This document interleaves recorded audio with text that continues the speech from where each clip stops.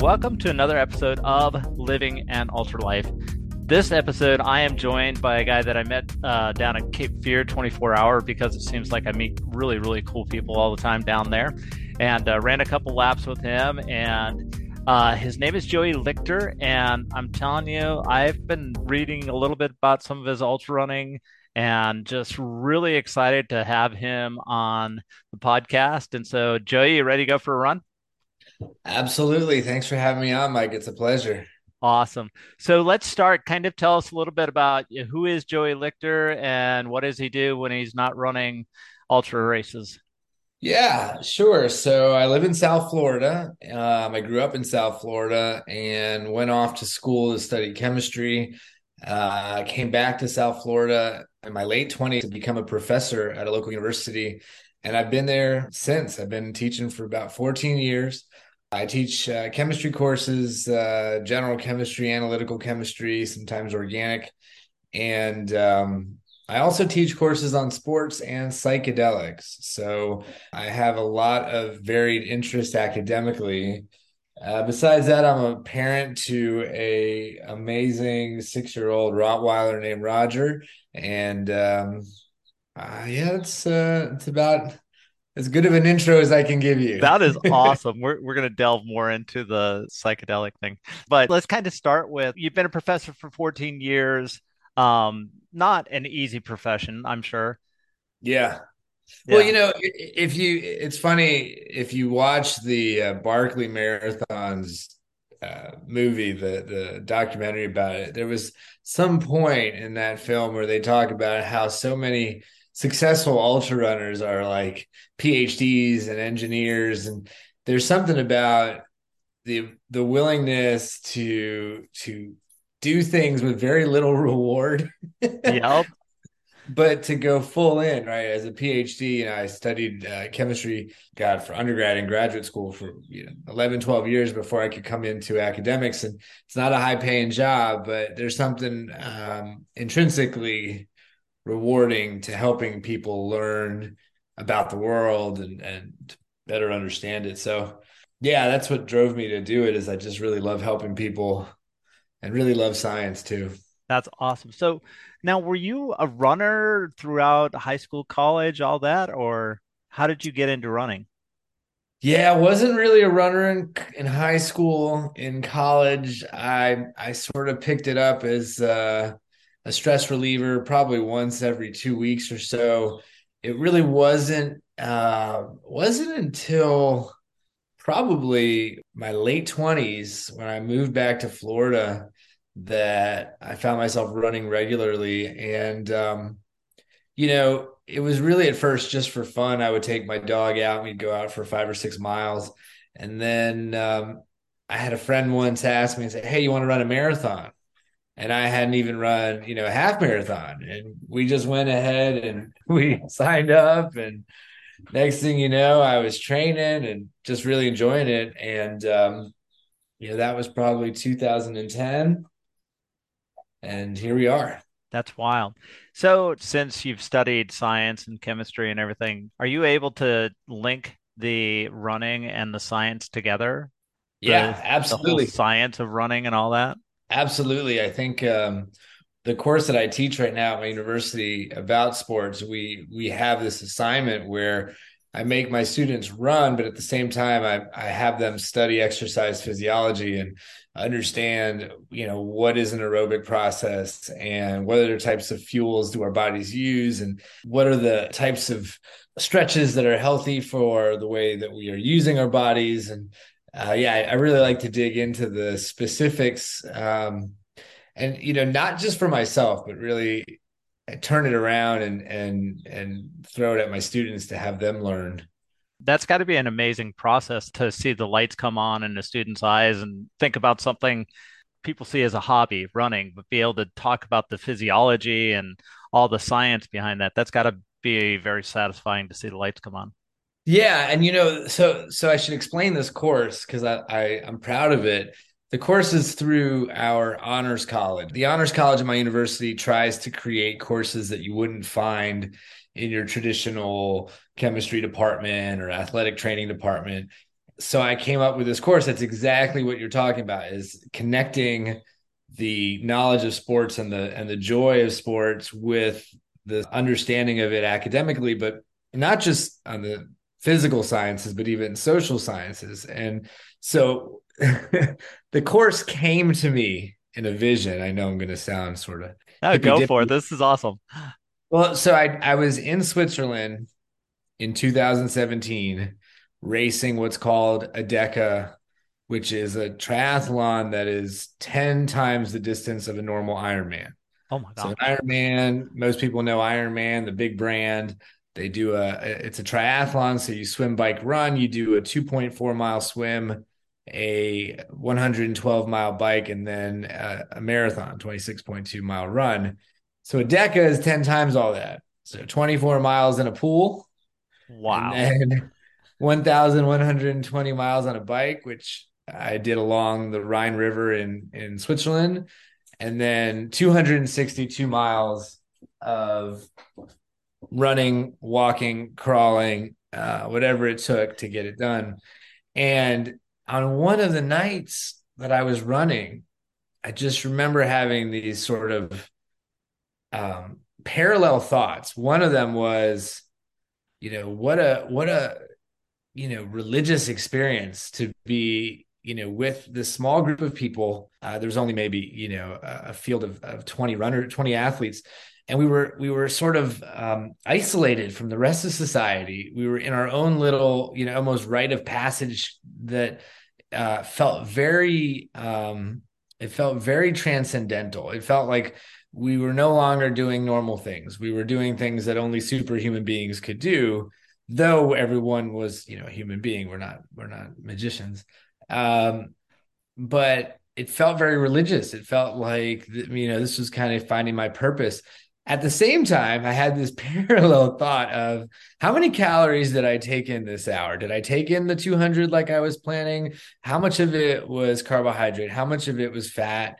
Do I have any protein recently? Have I taken any caffeine? So I had these two juxtaposed thoughts of the sort of religious aspect of sports and the nutritional, what does it take to do this? And I thought to myself, wouldn't it be neat to create a course where students can kind of understand that through sports we can understand things like spirituality and also things like nutrition and metabolism. And so I came back after that race. I finished that race. I came back to the States. I told the dean, I said, I got this great idea. We're going to cover everything about the world, but we're going to do it through a lens of sports. And that's what I did. And that running assignment, it's really crazy. But during COVID, when everybody was being forced inside, I kept doing the running assignment. And those semesters when I taught that, my students basically told me that that was like the key thing that kept them sane. When everybody was being told, especially down here in South Florida, where we had some really high COVID count, a lot of these students, like, the only reason I could get out of my house was to go do your running assignment. And That's man, awesome. yeah, so it's been really cool to be able to link, my passion with my career. That is awesome. So, how did you get into the ultra world? I mean, you DECA obviously, but what was from 2010 marathons? When did the whole ultra thing come in? Yeah, before I came on your show, I was thinking living an ultra life, what does that mean? And if I think back to being a kid, even, I think I always liked taking things too far. Awesome. I remember, playing music with my friends for hours. And summer times when I was in college, I would drive all over the country, seeing music festivals. And I would drive, ridiculous hours in the car, where I have friends who are like, oh, I don't like to drive for, even like, whatever, 50 miles. I would go for 8 hours, 9 hour drives to go see my favorite bands or to go visit a friend and go see a festival. And so I always had this sort of ability and desire to not do things at just the mediocre or basic level. And when I started running, I didn't really know much about ultras. I started, running, like I told you, in my late 20s. It was when I started doing triathlon. Um, this was back in about 2013. Really, in 1 year, I went from doing a sprint triathlon to doing an Ironman. And I think, after my first Ironman, I was thinking, what else can I do? And that was when I was turned on to the ultra triathlon community first, which is, actually my first foray into ultra sports was doing double anvils, which they're not called Ironmans, they're called anvils, but that's because it's not an Ironman brand, but it's the double the distance of a normal Ironman. Oh, wow. Yeah, so I did that in 2016 and then the DECA in 2017. And somewhere in there, when you're doing double iron distance, which is like has a 52-mile run in it, you're basically running ultra marathons, just part of an ultra triathlon. So eventually I got a little tired of the bike. It's pretty dangerous down here in South Florida trying to ride your bike. So I stuck to the ultra marathons.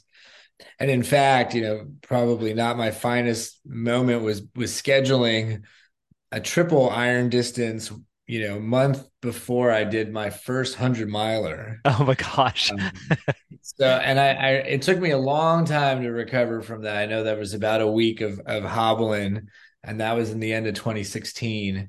And since then, it's really been finding races that just and not just races, but finding, passion and trying different things, whether it's, running track races, running trail races, running journey races. Yeah, because Uh, you've done a little bit of all. I mean, you've done, the 6 days, you've done a bunch of 24 hours, but then you've also done like crazy stuff like going out to Ouray and running a last man standing in Ouray. That yeah, nobody yeah. does that. That's crazy.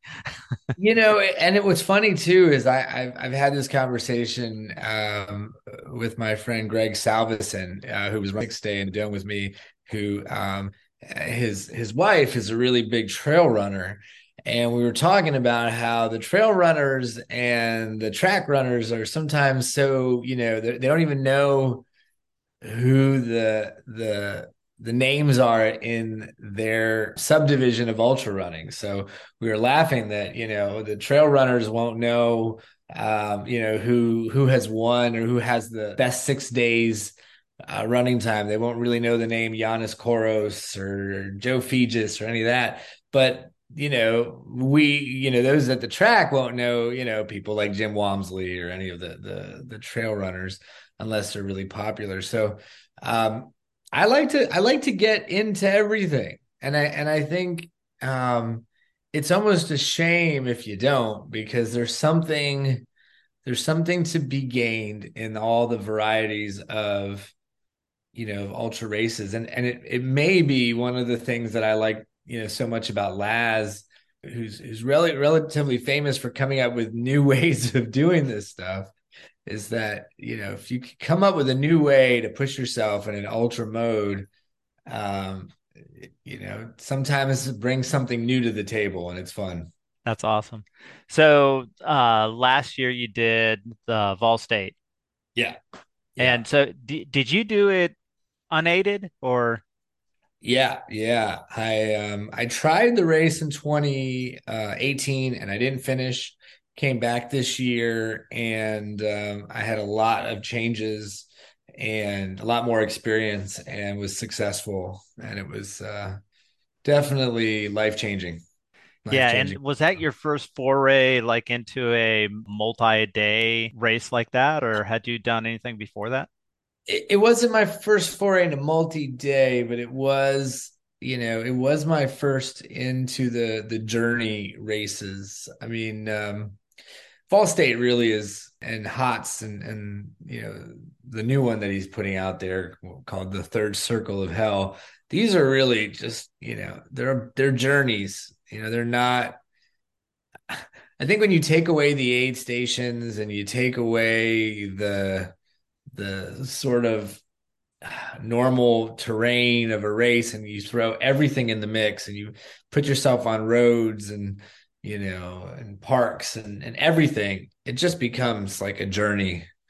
So it's the first of that type. And I guess I tried it in 2018, so I had some experience on the road, but finishing it it was my first finish of a journey race.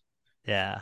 I think that's what attracted me to Swami's is that whole thing about take out all the aid stations, take out all the things that you're used to relying on as an ultra runner and go out and see what your body can do and what you can mentally accomplish.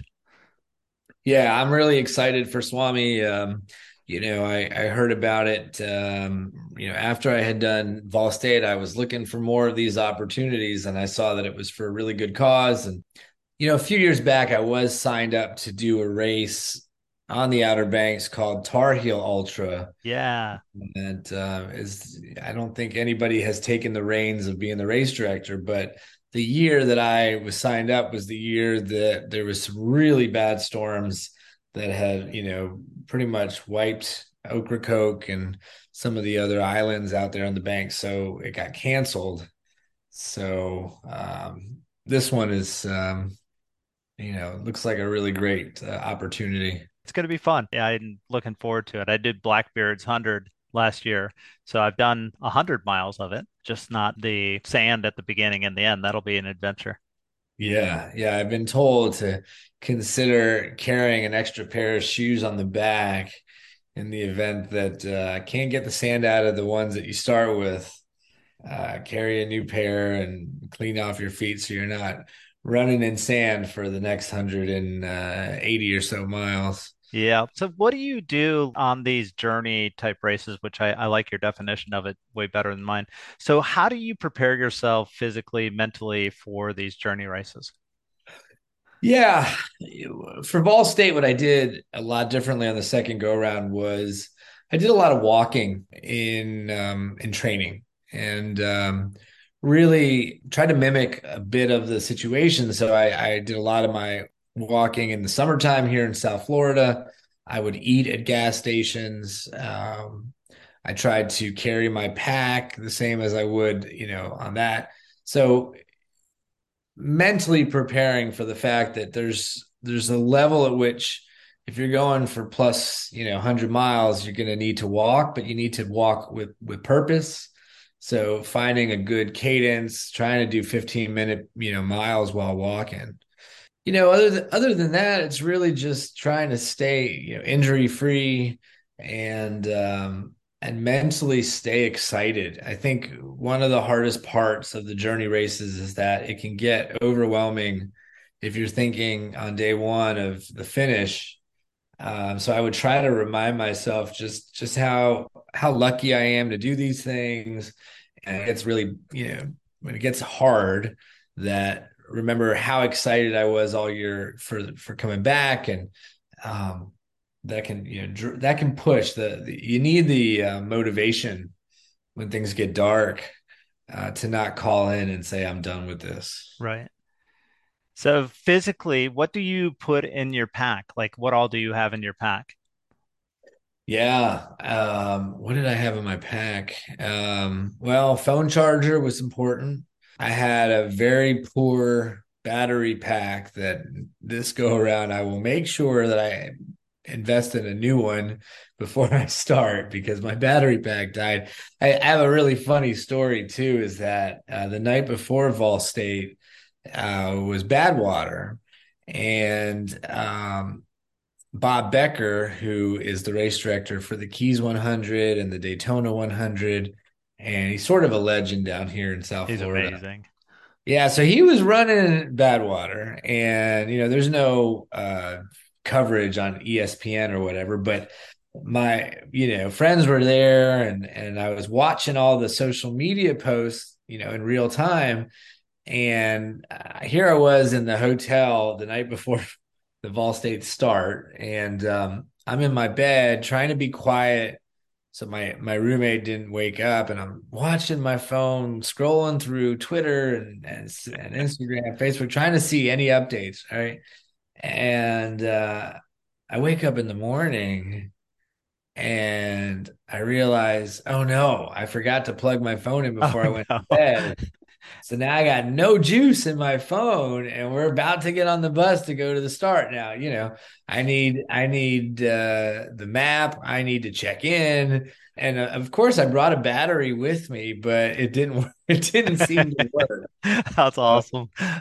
so what I ended up doing was, I mean, I knew the path because I had done the first 60 miles or so, the first attempt, and I followed, with others. But when we got into into Union City for lunch, I stopped at a Subway and I really took like 2 hours in that Subway charging up my phone. And that was a good way to get back to full charge. And eventually I was able to buy a new battery, but yeah, so in my pack, battery charger and obviously, you need hydration. I carried a lot of salt pills during Vol State. I used the salt stick Okay. chews or whatever, and I found them. Gosh, the sweating I was doing was crazy, so that was a lifesaver. Oh, and I brought an umbrella, Okay. which I kind of felt like Tom Hanks in Castaway with Wilson. Like I remember I'd be going down the road and there'd be like some really big semis and my umbrella would start to like blow in the wind. I get so nervous I would lose it because it was a UV blocker and on long stretches it would really protect from the sun. Not a bad Um, idea. I didn't carry extra clothes. I didn't carry I carried some Desitin. I carried some snacks. Definitely, every time I would stop, I would pick up, a few things. It would be funny. There would be times when I'd like, go to a gas station and buy two corn dogs and I'd eat one and then stuff the corn dog in my pack. And, down the road, I'm like, oh, that's right. I have a corn dog. That's awesome. Yeah. So, it's, you carry some strange things. I didn't really. Oh, and the key thing is having credit card and some cash. Trying to think of what else I carried. That's about the main stuff. Oh, and a foot care kit. I did definitely had some syringes to pop blisters and KT tape. Yeah, I think that's about it. Cool. Cool. So you go pretty minimal on the pack, but you're actually thinking about throwing in a pair of shoes for Swami's? I'm not gonna probably bring a umbrella because I don't suspect we'll have the same sun issues. I will Wind and probably, rain. yeah, I will probably bring, tell you the truth, the umbrella, I found it real valuable for the sun. The one moment that we did have some rain, I used a plastic poncho that I did have. And that was better than the umbrella because that, you really want to cover everything if you can. Yeah, so for Swami, I'm probably going to have to bring a lot more clothes. I've been trying to look for some lightweight stuff that I can use. Probably going to consider some hand warmers or some sort of, in the event I'm stuck in the dark and I need a bivy or something, because I do know that the temperature is going to be pretty cold for this Florida boy. Most likely. So, Yeah. Last year they started in sleet and wind. So, the nice thing is when you start, the wind will be pushing you. So the first 100 miles, the wind's at your back predominantly, but it will be colder than it is in South Florida. and I mean, I guess now I'm interviewing you over here, but how many people are using Cruise for this race? I don't know of anybody who's using cruise. The thing that I love about the journey races is that you spend a lot of time alone, and then when you see people, you're a lot more excited to see people than you are normally because you have not had human connection, and sometimes these human beings are running a gas station who are going to feed you. So, there's something about gratitude for other people that you develop while you're out there. I can imagine. I'm really looking forward to this because, like I said, this will be my first race of this type. Can't wait to see what I turn out afterwards. So, two things. Number one, let's start this way. Go into the whole psychedelic thing because you talked about this a little bit down at Cape Fear. So, tell us a little bit about this exploration of yours. Yeah, yeah. So I'm an academic and I'm proud of that. And I think what that means is that I try to both understand and communicate what we know about disciplines. And with psychedelics, we're seeing this psychedelic renaissance that in the last 20, 30 years, researchers in particular are pushing new work in the area, predominantly on psychedelic assisted psychotherapy. So things like MDMA and its ability to help with patients who suffer from PTSD, psilocybin, and major depressive disorder. And so, my interest as a chemist, and I also work as the director of our pre-med program. I really spend a lot of time with young people trying to understand this field to see, what it is, what evidence is there, and what frames are we looking at? Because what's really unique about psychedelics is, people don't take aspirin to have a good time. People take aspirin to get rid of a headache. Psychedelics, though, there are people who take them just to have fun. And then there are people who are taking them who are really trying to battle some sort of mental health issue.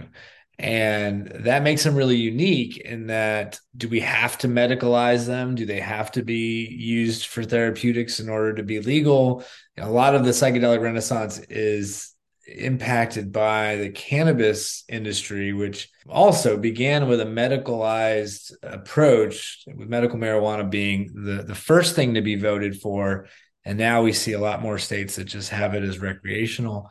And so, psychedelics are kind of riding the coattail of that, but they're a lot more powerful psychoactively than cannabis. And so that introduces some new questions. Are going to provide a greater risk if they're widely available? What about people who have underlying psychiatric disorders that they're not aware of? Are these things potentially going to exacerbate or turn on a intense disorder for somebody like that? So my role really is to help young people navigate, because we're going to see more bills pass. I want to say we're going to see a lot more of them in our site. And so we have to be prepared for that.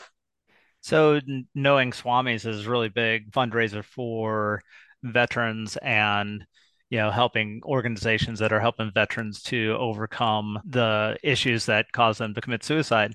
So do Yeah. you see in your research that psychedelics might be a contributor to helping them find a way to keep on living? Yeah, there is a large growing body of evidence working with veterans and police officers, specifically, to look at the impact of psychedelics on PTSD associated with those professions. And the early research is really showing promise. And I know that there are efforts with the VAs to start to make certain things available. There are some organizations already now in the psychedelic space that work with veterans to try to get them access, even if it's overseas. So, there are definitely people who are in support of this. Again, I am interested in not just, being enthusiastic about it, but also being critical about it, and knowing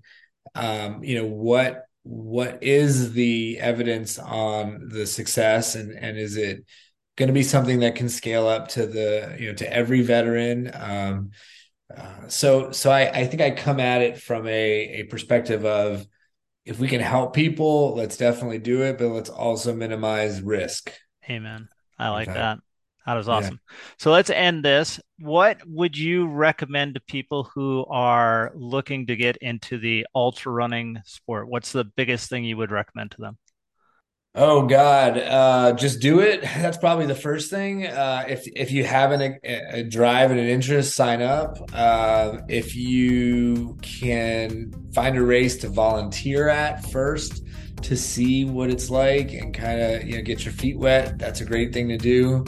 Otherwise, yeah, just start running. That's awesome. That is a great recommendation. Well, Joey, I really appreciate you joining me. This has been awesome. Thanks for listening. Really appreciate you guys. We'll see you next time on Living an Ultra Life.